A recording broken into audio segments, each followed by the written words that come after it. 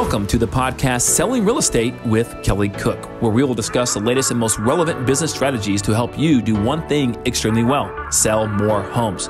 We'll discuss everything from business planning to lead generation and conversion to past client customer service and everything in between.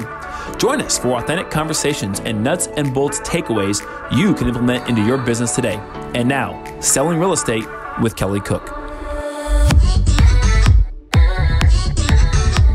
Hey everybody, we're here for another episode of Selling Real Estate with Kelly Cook. We have Kelly Cook of Kelly Cook Real Estate with us. How are you, Kelly? Yeah, I'm doing well, Elizabeth. How are you I'm today? good. I say your name so many times. It just rolls off your tongue, you know. It does. Perfect. Well, I am doing well, excited for Thanksgiving and all of that good stuff coming up here. So Likewise, it's a great time of year to be thankful and grateful, right? I mean, it's absolutely. Yeah, absolutely. So last week we kind of talked about how to build a team of buyers agents, or kind of some different models that you can use while doing that. Yep. Today we want to focus a little bit on vendors and building relationships with vendors. I know that we have talked a lot about how to build and maintain relationships with your clients, but Right. vendors are very important as well. Can you talk a little bit about kind of what kind of vendors, first of all, that we might be talking about here, and who would be good to reach out to? Yeah, exactly. So here's the thing, guys. No matter what you do in any endeavor, right, you want to start with the end in mind, right? Well, you might be selling real estate for 30 years or 40 years, so that's a long time down the road. But starting with the end in mind will allow you to start to forge relationships with the important vendors, your strategic partners that you're going to need to use either way in a transaction. Your title company, title and escrow company, right? Your lender, your home warranty company. Okay.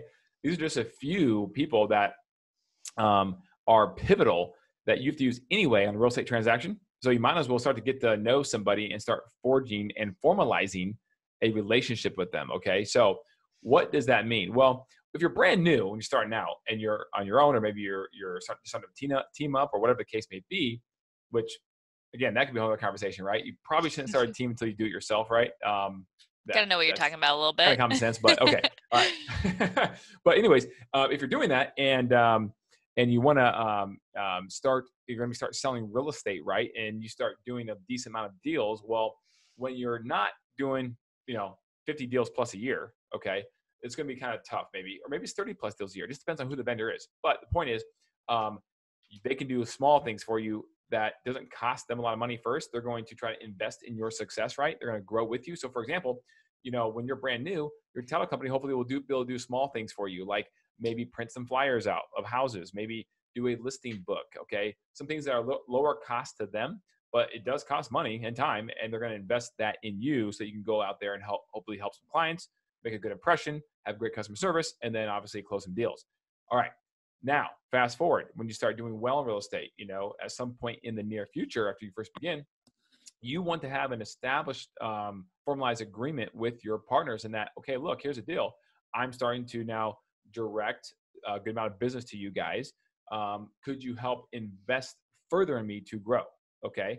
So, and there's legal ways to do this. The asterisk certainly on this is always check with your RESPA approved attorney in your local state. Okay. Number one, but because there's certain things called MSAs that you can get together and go really down the rabbit hole in this.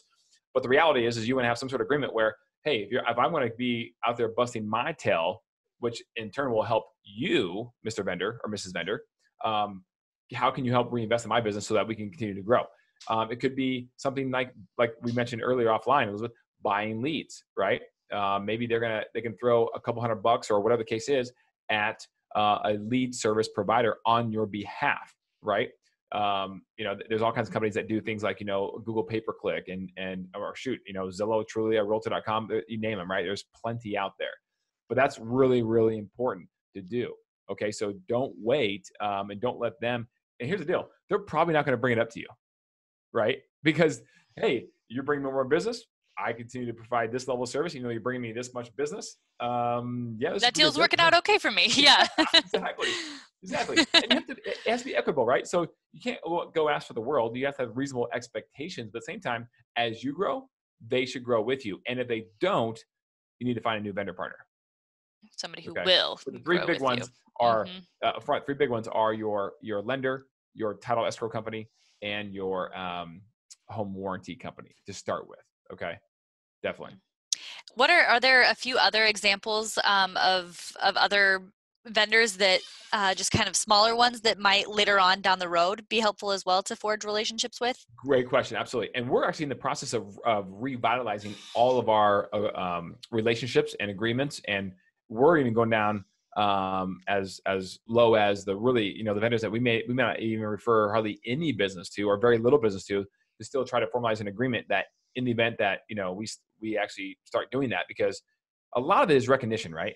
As realtors, you're at the tip of the spear, right? And you're getting in front of people before they a lot of times have, before they have their issues or whatever they are, right? And they ask for you for a referral. You want to be that hub, that nucleus, right, around that. So you want to have those people ready to go. So for example, to answer your question, yes. How about during the inspection period?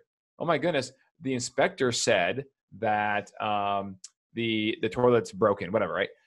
So that's called out. Okay, now the buyer wants it fixed. Well, whether you represent the buyer or seller, Kelly, do you have a good plumber? Yes, matter of fact, I do, right? And so you can start directing business to good people, right? We're not trying to just give them. It can't be self-serving. Let me repeat that. It cannot be self-serving, no matter who the vendor is, right? You have to make sure they're vetted, they're good, and they're going to provide awesome customer service to your client. That's because that'll come back on you if exactly. they don't.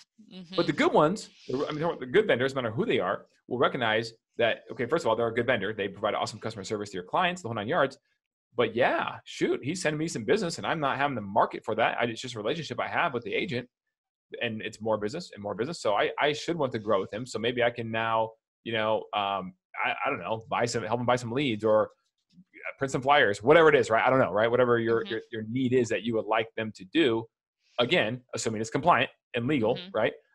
Then, that's the deal. So you want to forge those relationships. You want to be able to provide good people, good vendors to your clients. At the same time, your vendors should want to grow with you, and hopefully they have a mindset of wanting to grow their plumbing company. And so then it's a win-win situation. And you can even work this with multiple vendors or just a couple that you have really good relationships to actually zero cost your entire marketing budget for the year. So there you go. Zero cost your marketing budget, right? That's the name of this podcast, right? That's what it's really about, right? Trying to get to that point. Zero costing it by helping your vendors who are growing with you, because you're at the tip of the spear, you're prospecting, you're out there meeting people before they even know they need a service, right? And then you're already working with them. Something comes up, they need a service, they call you. You want to be the hub, the middle hub of that wheel, right? All those different spokes, right? That's what you want to be for all of that. And like I said, the benefit is zero costing a lot of your marketing expenses, right? That helps you continue to hopefully grow. So that's huge.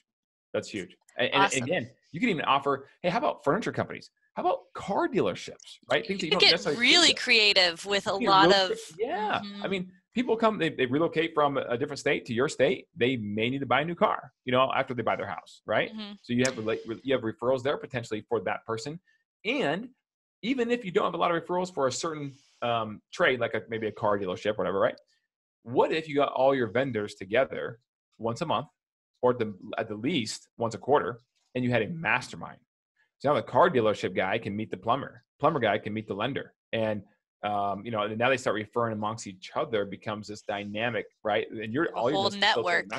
Yeah, exactly. So that can be formalized too. And if you have any more questions about that, because we're doing that same process right now, any more questions about that, you can certainly reach out to me. We can dive deeper on it. If any of you guys out there have any more questions regarding that.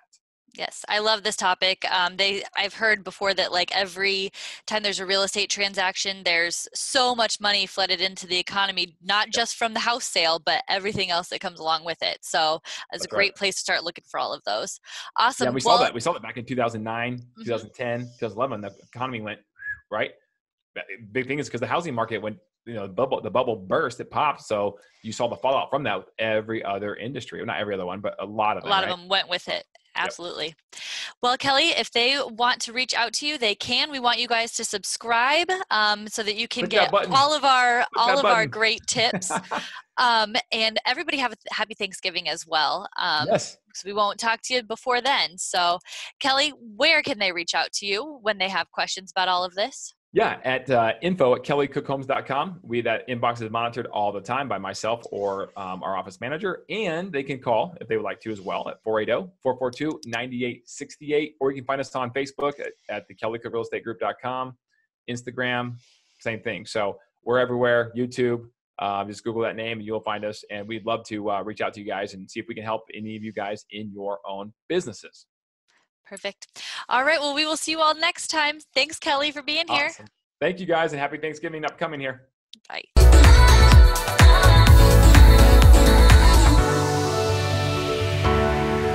Welcome to the podcast Selling Real Estate with Kelly Cook, where we will discuss the latest and most relevant business strategies to help you do one thing extremely well: sell more homes.